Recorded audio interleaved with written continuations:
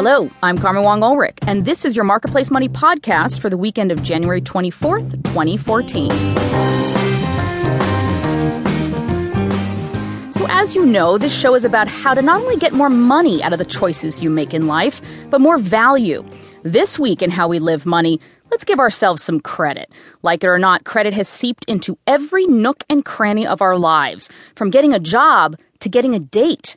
A lot has changed since the days of our first diner's card, and much within the past couple of months.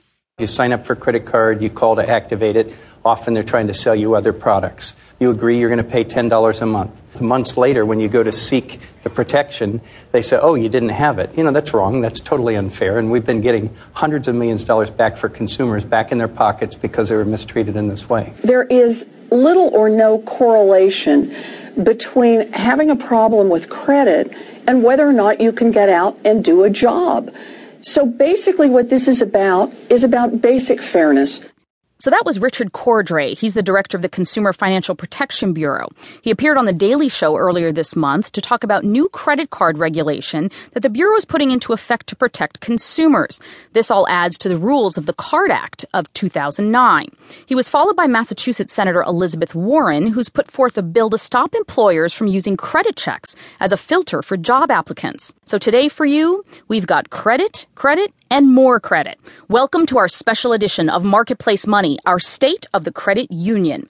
Now, we know our credit history is for the most part made up of what debts we have, how we manage these bills. But now, some reporting agencies are using our social media information, that's Facebook and Twitter, to add to our credit reports. Joining us now to talk about this madness is credit expert John Olsheimer. He's the president of the Olsheimer Group. John, thank you so much for joining us.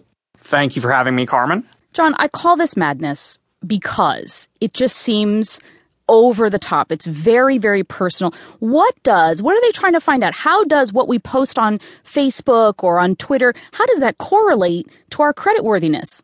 It's interesting. It's less about what you're saying and more about who you're saying it to than anything else. It's the whole mantra that birds of a feather will tend to flock together. And if you tend to connect with people who are high risk or higher risk borrowers, then the perception is that you are as well. And that's really where the issue lies. But let's say that you have family or you have friends that are having some credit trouble, that this actually can rub off on you. I have to ask you, John, is this actually legal? That remains to be seen. And whether or not it's legal really is